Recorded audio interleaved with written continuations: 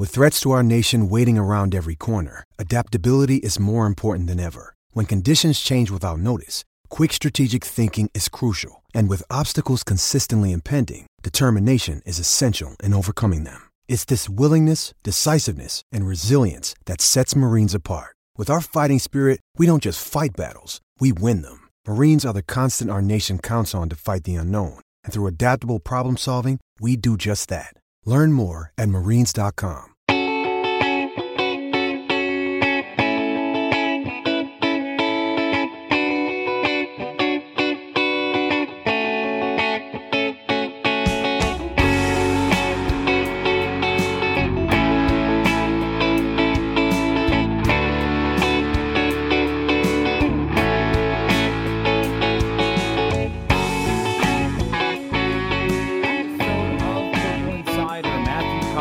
And yes, we will be beginning the show reacting to what happened with Jordan Addison. And then I have a lot of fans only questions to get into, and we'll continue positional previews. And then we're going to hear from players next Tuesday. And then after that, they are on the field practicing, and off we go into training camp. But it wouldn't be Vikings training camp without the surprise story right before camp.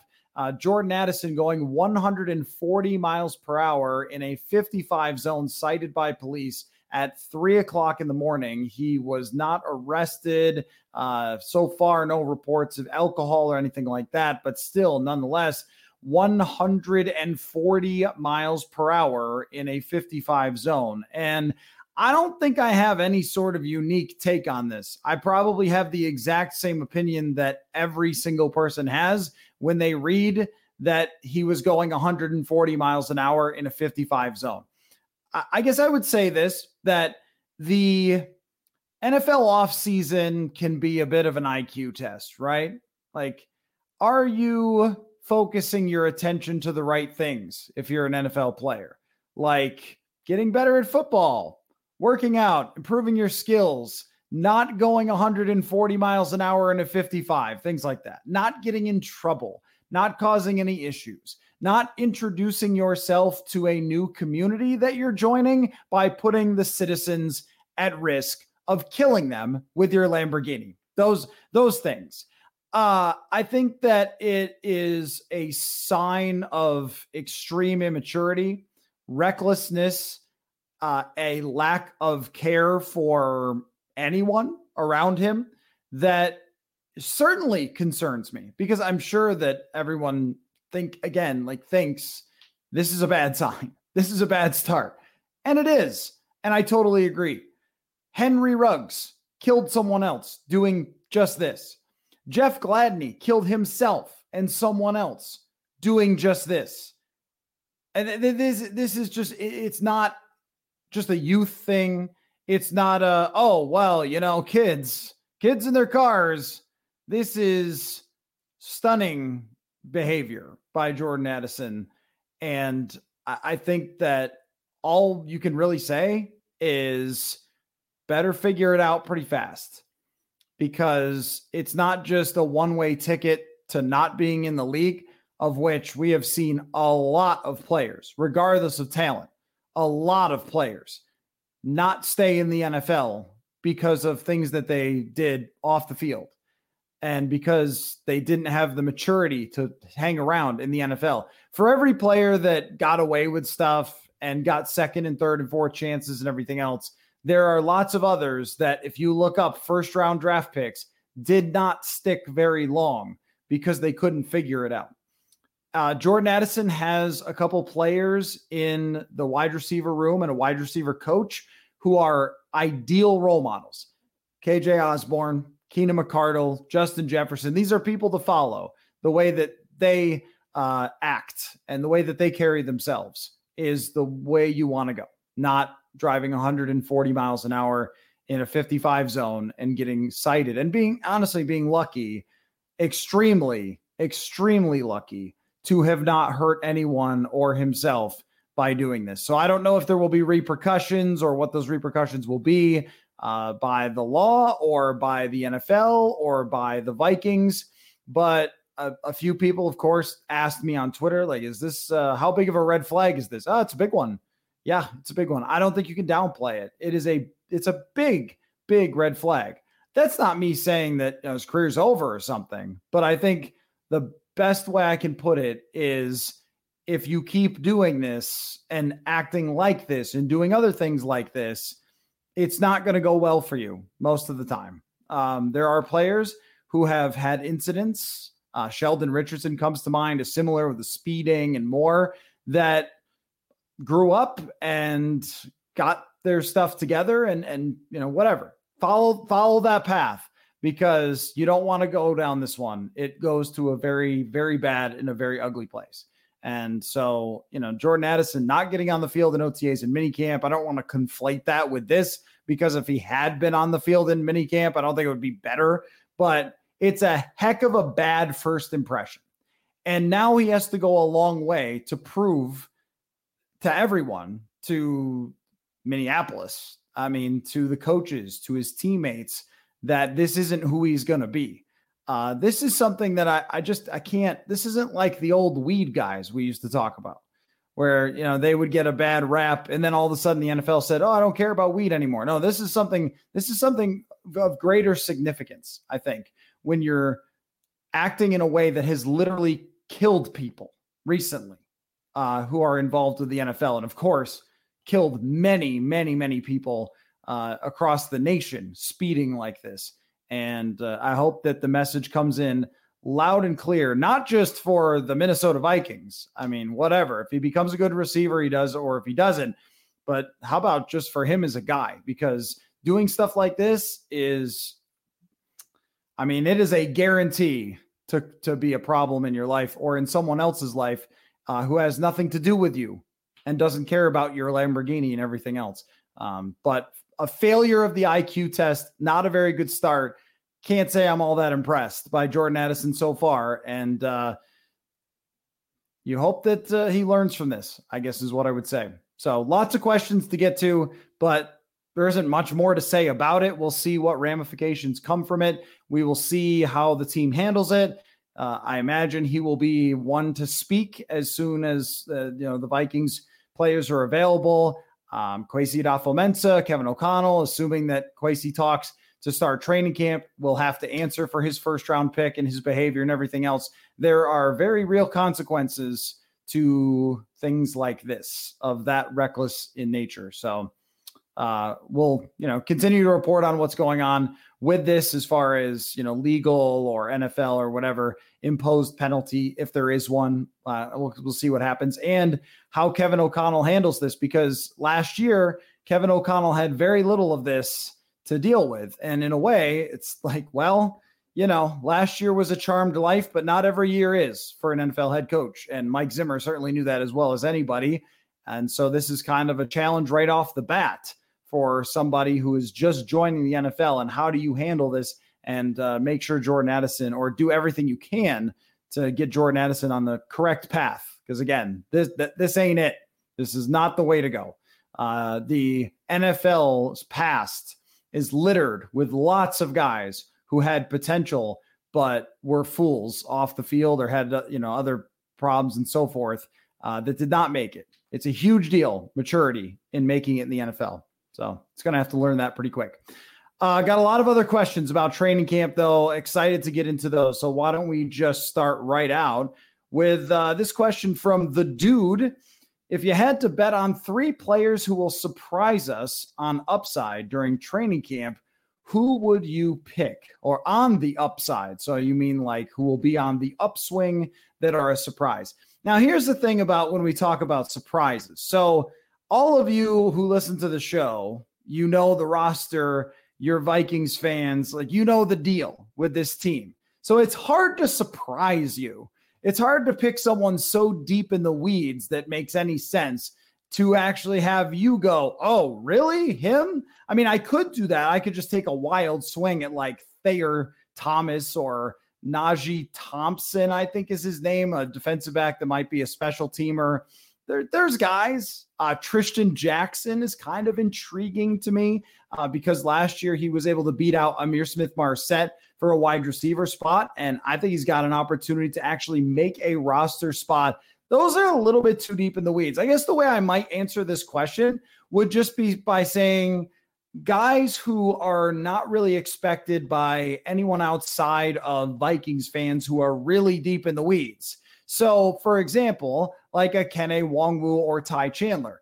Right now, you're not hearing lots of Kene Nwangwu and Ty Chandler talk all over the NFL. It's not leading NFL network, but would any of us be surprised if one of those guys actually turned out to be a pretty good player and actually ended up with Alexander Mattison? Now, I think that the expectation is that Mattison will get the vast majority of the snaps and the carries and the catches, but those guys both have an opportunity to show their upside. And I think that we've seen flashes of exactly what you're talking about, the upside, where Nwangwu is one of the fastest players in the league and is dynamic with the football. And then Ty Chandler, in this very small sample last season, Ty Chandler was quite good in the preseason, and where he goes from here, I guess we'll find out. But you did see the burst that he has, a little bit of the vision. It's hard to tell stuff in preseason games where he's playing against insurance salesmen, but still, you got a feel for who he could be as a running back. So both of those guys are potential surprises. I might list Jalen Nailor as this, especially if Jordan Addison gets behind from the beginning of training camp because he didn't participate in OTAs or minicamp, or again, if there's any sort of thing that comes from his incident here. I don't know if the team will hand down some sort of punishment or whatever else. I expect that he'll just be out there practicing, but I mean, they could, I guess, suspend him from practicing. I really don't know. But if he doesn't catch on quickly, Jalen Nailor knows the entire offense, and that is the biggest challenge. It doesn't come down to, can you run a route better? Can you make a contested catch better? A lot of times, sometimes it's just, can you know where you're supposed to line up, what route you're supposed to run, what read you're supposed to make. And those things are much more complicated at the NFL level than they are at college, which is why I'm always hesitant to just say, oh, this first round pick, he's going to be this, because you never know what they're going to be. Sometimes, Justin Jefferson, and, there were circumstances involved, but he's not the guy coming out of training camp and then 2 weeks later he's going for 175 yards. Like, sometimes you just don't know. And with Laquan Treadwell, when he was coming out in the draft, thought, well, this guy, I mean, he's probably got a high floor because he's a possession receiver and he's strong and he's tough and all that. And no, he had a very low floor actually and caught one pass as a rookie. So Nailor's familiarity with Kevin O'Connell's offense could, in a bad case scenario for Jordan Addison, could give him an edge to have some upside and get more playing time than we actually expect going into training camp. And on the defensive side, I mean, Josh Metellus is an obvious pick here for you guys because you know who Josh Metellus is, but I don't think that the Tampa Bay Bucks really know who Josh Metellus is. And it is going on somewhat of a small sample size, a couple hundred plays last year, and then just an OTAs and minicamp where we saw him on the field quite a bit with the ones. But I don't think that's a mistake based on his history and based on his development over a couple of years. And if you want to go, I guess, a little, I don't know how much deeper you want to go in the weeds, but maybe somebody like Patrick Jones. I know I'm giving you more than 3 players to bet on their upside, but kind of going through some of the players that I think are sort of interesting that may be one opportunity away from emerging. Patrick Jones is one of those guys. We kind of know at this point what DJ Wonnum is. This would be sort of a make or break year for DJ Wonnum, but Patrick Jones is going into his 3rd year, got a little bit of action last season, made a couple of plays, but also didn't put up like great numbers in terms of pass rush win rate or PFF grade or total pressures, but you saw just a little bit there. There were just a handful of plays where you saw some strength, some quickness. Is there more of that? Is there development that happened over this last year to the point where he's going to be a difference maker? And oh, by the way, there might be opportunity to fight for that spot. If Danielle Hunter is not at training camp, then the door is open for everybody else to kind of break it down and prove that they belong in that spot. And I think that Patrick Jones goes on that list. And then, there's some other guys like Luigi Villain, Curtis Weaver. Curtis Weaver, once upon a time, was sort of a PFF darling coming out in the draft. Luigi Villain was a guy who last year made the team out of camp, I believe, and then ended up playing in a handful of games. Another guy that, sort of caught my eye a little bit during training camp, emerged, got second team reps. And that's always one of the most fun parts. And this year, there's a lot of players that have opportunities to do that. So again, I gave you a lot more than 3, but there is, I think, more this year than any other year I've covered of players who have the potential to kind of surprise us or surprise the outside world as guys that they didn't really expect to have big roles on this team. When you need mealtime inspiration, it's worth shopping Kroger, where you'll find over 30,000 mouth-watering choices that excite your inner foodie. And no matter what tasty choice you make, you'll enjoy our everyday low prices, plus extra ways to save, like digital coupons worth over $600 each week. You can also save up to $1 off per gallon at the pump with fuel points. More savings and more inspiring flavors make shopping Kroger worth it every time. Kroger, fresh for everyone. Fuel restrictions apply. Another day is here, and you're ready for it. What to wear? Check. Breakfast, lunch, and dinner? Check. Planning for what's next and how to save for it? That's where Bank of America can help.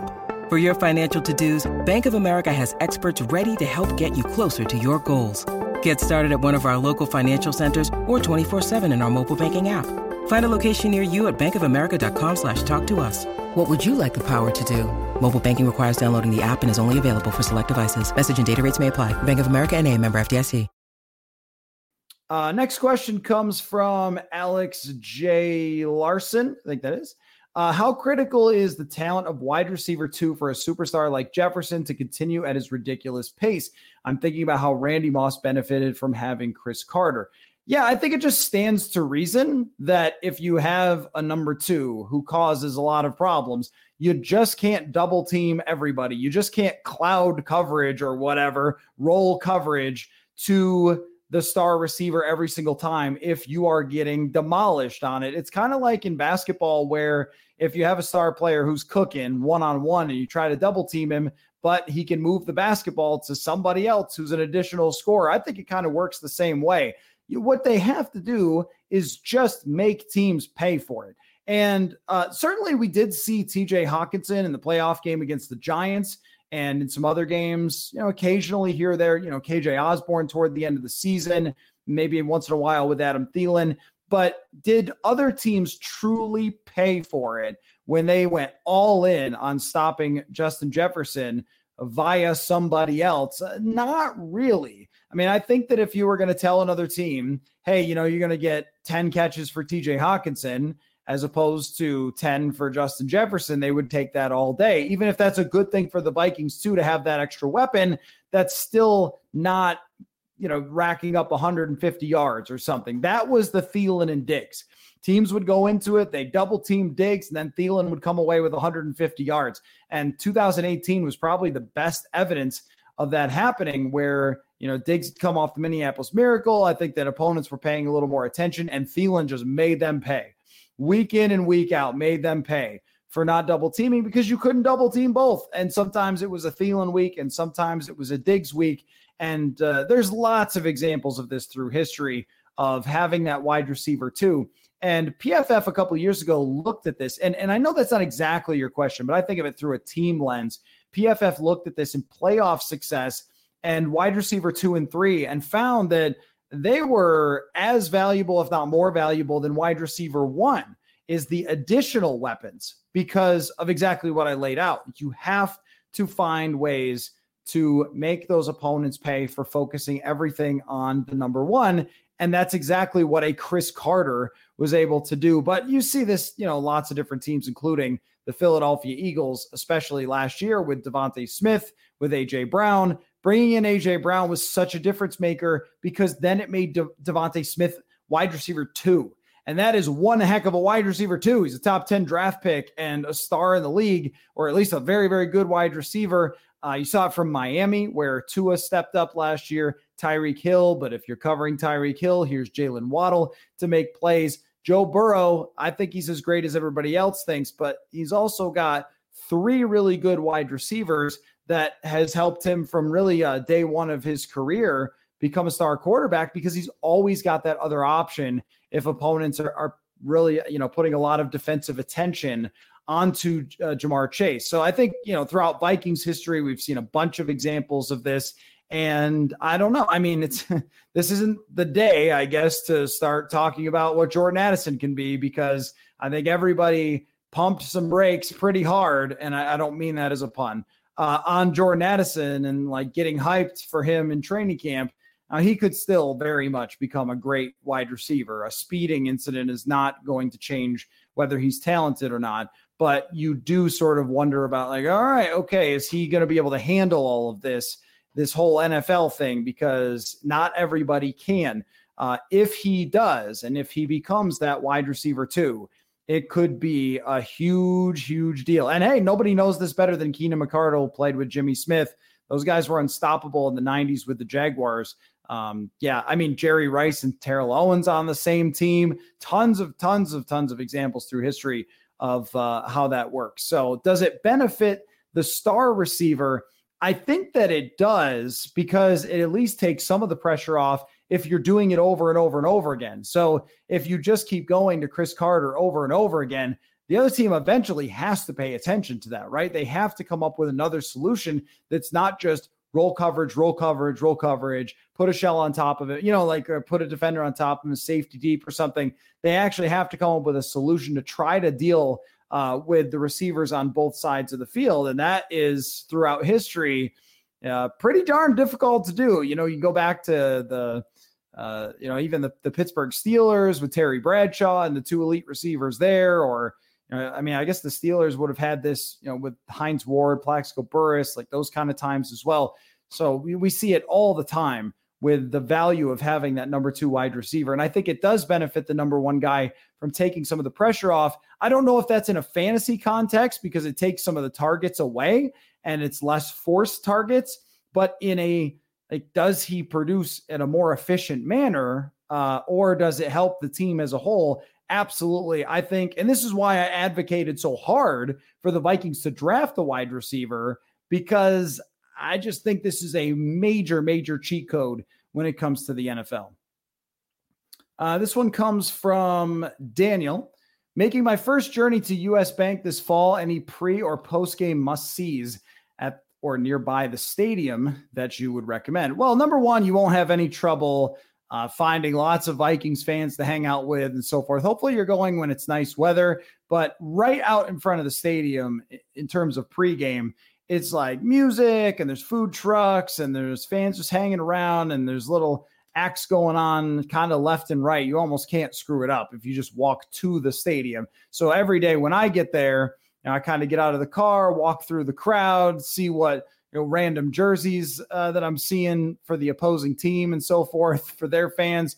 But there's just a lot going on pregame. So I guess I would just say go to the stadium, and around it is very much like a festival atmosphere. If you got a little free time, the thing that I always suggest for out-of-towners who are coming to visit US Bank Stadium, and I don't know if you have been to Minnesota before or if you're just coming to the stadium for the first time, but the Stone Arch Bridge is a place to go. The Mill City Museum, Stone Arch Bridge, that whole area, amazing sight lines, the Mississippi River, you just kind of got it all. And I mean, there's restaurants everywhere. There's a couple that I like in downtown, but it's hard to mess that up. I mean, it's a downtown area with lots of restaurants and bars. You could just walk into some place and you'll be fine probably. If you want to go high end, you got your Murray's and your Manny's, your famous steakhouses where they take players that they want free agents to sign here. Although I can't remember that happening recently on one of those visits. I think Kirk Cousins might have been the last time that reporters, and I didn't do this, and maybe I should have just for the memories, where reporters, like the TV cameras, find out where the Vikings are taking the guy, and then they go stake it out, and they wait till he comes out and try to interview him and so forth. I don't know that that's happened in the last couple of years. I think guys just go to the facility. That's too bad. Bring that back. That was good sport. Also, like someone would go to the airport and wait till, who was it? Eddie Lacy. I remember Eddie Lacy came for a visit, the running back for the Packers, and somebody went to the airport and found Eddie Lacy and talked to him, and just, that was fun. But that's a total aside. To your point, it's just go to the Stone Arch Bridge. Make sure you see that. It's beautiful downtown, lots to do around that area. If you can make it outside the city a little bit, someplace like Minnehaha Falls is pretty good. But really, I think if you just go to that stadium and walk around outside of it, you're going to have a pretty good time. They've really got a nice, very, very nice setup around the stadium for game day. This question comes from Bill. Packers and Vikings drafted quarterbacks in 2020 when they didn't need them to win that year. Were there players they passed up on that could have helped them compete more? I don't think so for the Vikings. Now, if you remember on draft night, I was not really hot on the idea of Kellen Mond. And that's not hindsight, like it's on tape. You can go listen to it. 3rd round draft pick quarterback. My thought was either go all in, draft Mac Jones, trade up for Justin Fields, and give it a shot on this rookie quarterback thing, or don't do it at all.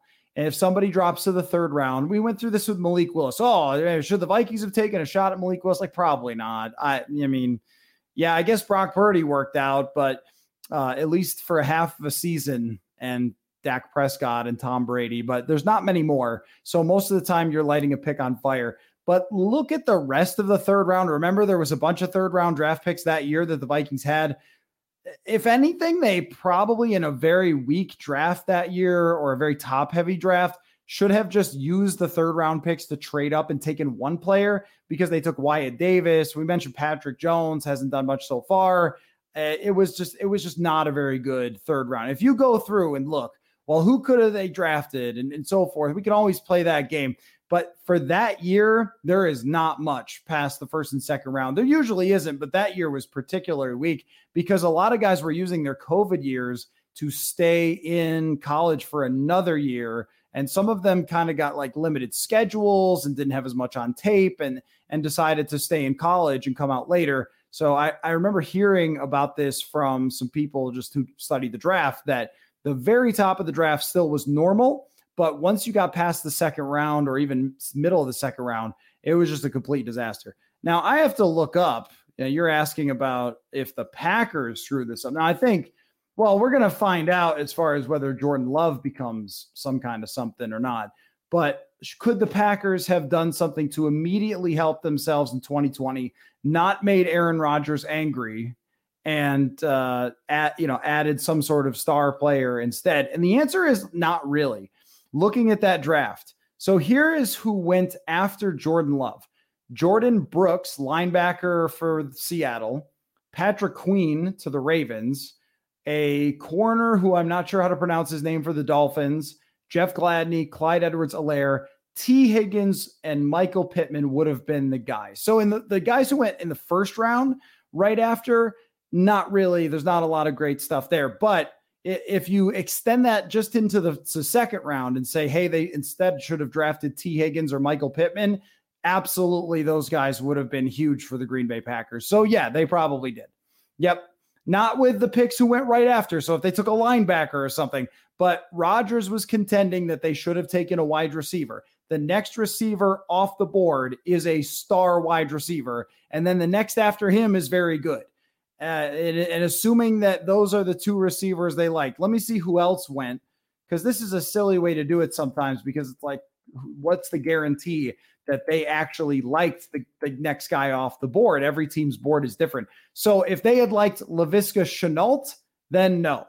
If they had liked KJ Hamler, then no. If they had liked Chase Claypool, If they had liked Van Jefferson, Denzel Mims, he's a Lion now. So really they needed to hit on one of those 2 guys, and it would have helped their case.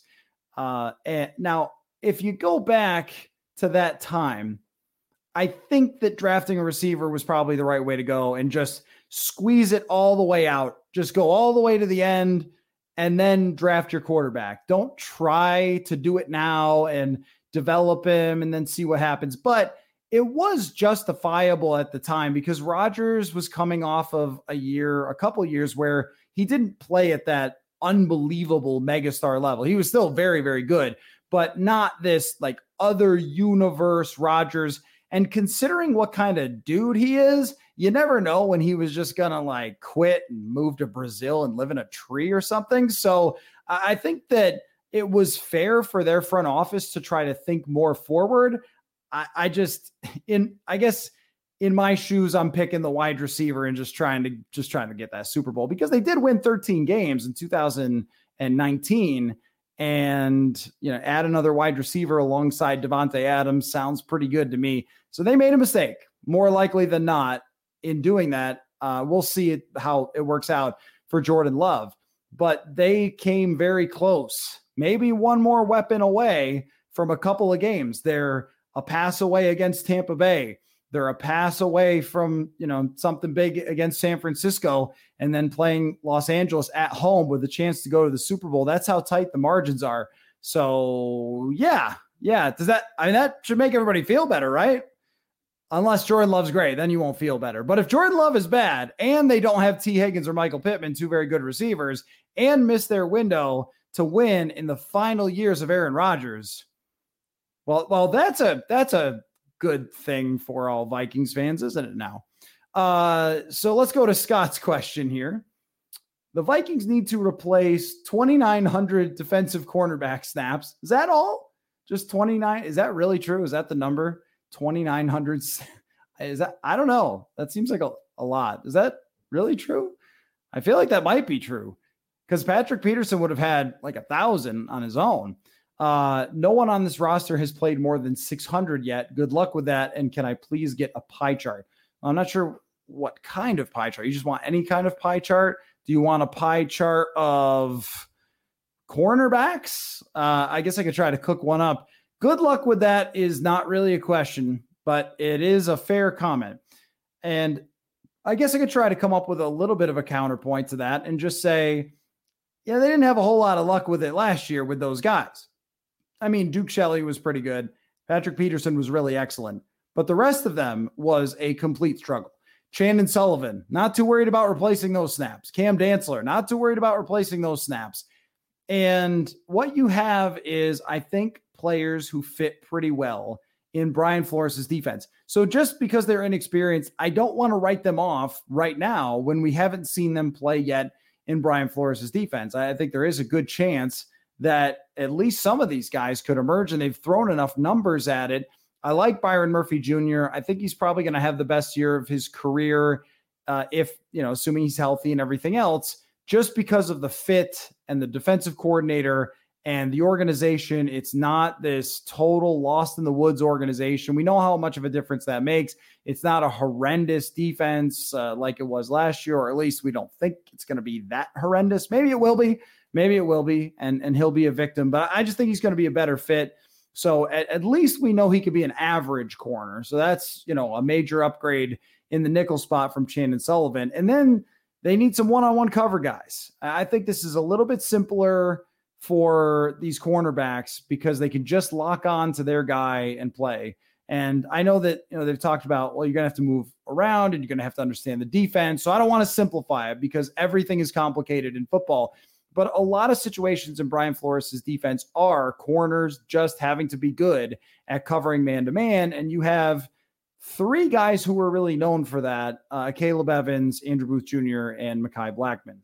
I just don't know how to turn this into a pie chart, though, of like, how screwed are they? Yeah, how about how screwed are they in the secondary pie chart? Do we like that, or in the cornerback group? I'll go with... Let's see. We could go with like not screwed at all, a little screwed, sort of a lot of screwed, and completely screwed. So not screwed at all, I will go like 10%. I think there's only about a 10% chance that this secondary and this cornerback group is just phenomenal. And Patrick Mahomes is walking off the field saying, where do these great corners come from? Probably not.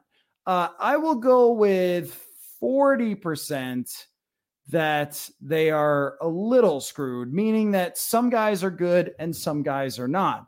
And I think that's probably going to be the case, that we're going to find that Byron Murphy Jr. is pretty good. And one of these guys emerges, whether it's Blackman, Evans, Andrew Booth Jr., somebody will. And that I would put that under the category of little screwed. So that's 50%. And then I'll split it down the middle at 25% of more screwed than not, 25%, and then completely screwed where the whole thing blows up. It's just awful. They feel like they have no corners. It's a pretty equal distribution. But I think the most likely scenario is out of the 4 guys battling for spots, 2 will probably be good and 2 will probably not. And I don't know which 2. I'm guessing because of his experience that Byron Murphy Jr. is going to work out. I don't know that for sure. When they signed Bashad Breeland, I was like, hey, yeah, okay, that's not a bad signing for late in the offseason. Wrong. Very wrong. When Mackenzie Alexander came back in 2021, I was like, okay, well, he was pretty good here before. No, Zimmer's defense should be all right. It was not all right. It was very bad. So, these things can be hard to predict. It's a volatile position. Guys get hurt all the time. Matchups matter a lot. Fit matters a lot. So if I were to guess, I would kind of lean toward, it's like 50-50 between being in pretty tough shape and maybe having it work out. And that's why we cover camp, so we can start to get an idea of that. The biggest pro football contest in Las Vegas is back again for its 5th year with $14 million in guaranteed prizes only at Circa Sports. Enter in Vegas, play from anywhere with 2 ways to win and no rake. Play the Million Pro Football Contest with quarterly payouts and 100% payback. Pick a winner with the Survivor Contest. Select one team each week with no point spread. Get your share of $14 million in guaranteed prizes. Visit circasports.com today for details. From John, is there any chance they ask BC Johnson to come in and be a camp body at least? Did BC Johnson sign somewhere? I thought BC Johnson signed somewhere. Let me look. I thought he signed with like the Patriots or something. I thought he followed Chad Graff there. Let me see. BC Johnson is, now it says he's a free agent on Wikipedia, and Wikipedia is always right. I thought that somebody brought BC Johnson in for a workout. Maybe it was just a workout. Yeah, I don't know. 2 ACLs, that's pretty tough. For a guy who wasn't fast to begin with, I think you want to just look for younger talent. Brandon Powell's going to be that guy. He knows the Rams style offense, so he'll be able to fit in pretty fast. They've still got Jalen Reagor, who was here last year. I don't have any confidence in Jalen Reagor, but at least he can do something with the football if you give it to him. That ship is probably sailed for BC Johnson. It's unfortunate. I was always very impressed with BC Johnson. Very, very intelligent guy, very hardworking guy, really fit in quite well with the team. But injuries ruin a lot of careers. And unfortunately, last preseason game, and he tears that ACL, just tough. He was making the team, and he was, I think, in line to be a part of the offense in some way, and then it just went down the drain. So unfortunate for him. Maybe he'll get another shot at some point, but gosh, even when people come back pretty well from ACLs, how much can you take when you already weren't that fast to begin with, and you were already a 7th round pick? And I don't know what his deal is, if he's still trying to play in the NFL. Sometimes guys have those injuries and decide, you know what, it's time for me to just hang it up. But I think that they're in a good place to just have everybody battle it out. They've got their pretty clear top 3. You've got Jalen Naylor there, and then a couple of guys battling behind those spots who are sort of long shots that we've seen every once in a while. Somebody show up and win Mr. Mankato and become a guy, like we saw from Adam Thielen or KJ Osborne or Stephon Diggs. So that is very much a you never know type of position. Even BC Johnson showed up kind of out of nowhere at one point. Next question comes from Thomas. To what extent are negotiations affected by prior dealings and relationships between agent and representatives and general managers?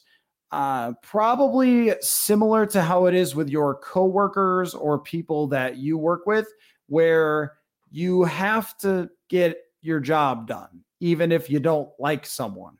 And so, for example, let's say that the Vikings don't get along with and this is not saying this is the case, but let's just say like a Danielle Hunter's agent, even if they didn't, even if they were in a bad spot with him, even if they were frustrated with a player of that caliber, if they wanted him back, they would have to work through that to figure it out.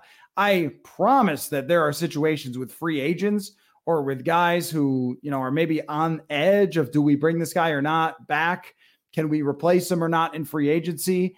And the agent, if it's bad, might be the swing towards saying, you know what, let's just find somebody else. But when it's a player of star caliber, so if it's Justin Jefferson, it's Danielle Hunter, even when they had to negotiate with Dalvin Cook, you just had to bite the bullet and figure it out. And that just goes across any industry. I think there's always going to be people that you like working with. There's going to be people that you don't like working with, people that you click with or connect with that sort of see things the same way. And then even in your fantasy football league, I imagine there's guys who send you notes and say, hey, how'd you feel about trading, this receiver for that running back or something? And you go, what? Like, I'm not making that deal. So you probably run into that in all walks of life. I cannot say with any degree of certainty how those things are affecting the Minnesota Vikings right now with those negotiations with Danielle Hunter or with what happened with Dalvin Cook, which I think was predetermined from the very start of the offseason that they were cutting him. I don't think that had anything to do with anything other than old running back who wasn't a great fit last year for Kevin O'Connell's offense or may have lost a step or whatever, but they just wanted to move on. And they signed Alexander Mattison pretty much day one of free agency because of that. It was clear from the outset. So it's picking those things apart is really, really tough. But I've heard of relationships between GMs and agents or, whoever is negotiating with. It doesn't always have to be the general manager negotiating the details that are very bad and very ugly. And yet at the end of the day, the fans expect that player to be back on the team. The team wants that player back, and they have to just hash it out over however long. So if there's a hold up for any of these, I just don't think you can pin a player's agent on anything. But I can say for sure, if it's player A versus player B, and they're very similar on, the free agent market, and one of them is repped by a guy that you don't want to deal with, yeah, you're probably calling the other guy first. This one comes from Skull Viking 44. Where do you think the running back compensation issue is headed? I think it is headed nowhere. There is a collective bargaining agreement that's not going to be changed. It's in place for a very long time, and every position works this way. I understand, it's July and things become kind of the topic du jour on social media, and they sort of spread like wildfire and everybody starts sharing their ideas. What if we did this for running backs? What if we did that? And you know what? There's some good ideas in there, but none of them are getting implemented. None, zero. I would be blown away. And you know what? You can go back and find this audio if in 2 years they make some massive change for running backs to help them out. But I don't think they're going to.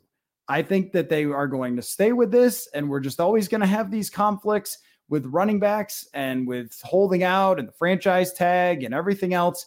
And the franchise tag is $10 million. I'm not saying that it's completely fair for star players, but $10 million is kind of a lot.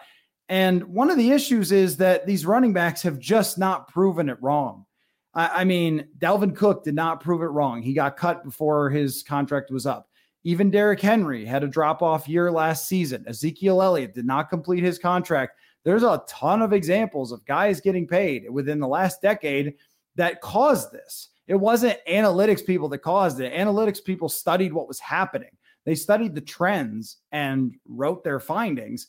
But the NFL has known this. They have taken note of this, that so many times when you pay a running back, that contract ends up going belly up. The same as when you draft them in the top 5. A lot of times because they get banged up and, they fall off at a certain age that is pretty clear historically where that is. And so that's how the position works. But this is also how every position works. It's just that these guys are popular. That's the only difference. Name 12 centers, right? Just like in your head right now, name 12 guys who play center in the league. That's a lot harder for you than naming 12 running backs because they are fantasy football guys They score touchdowns. They get highlights. You know who they are.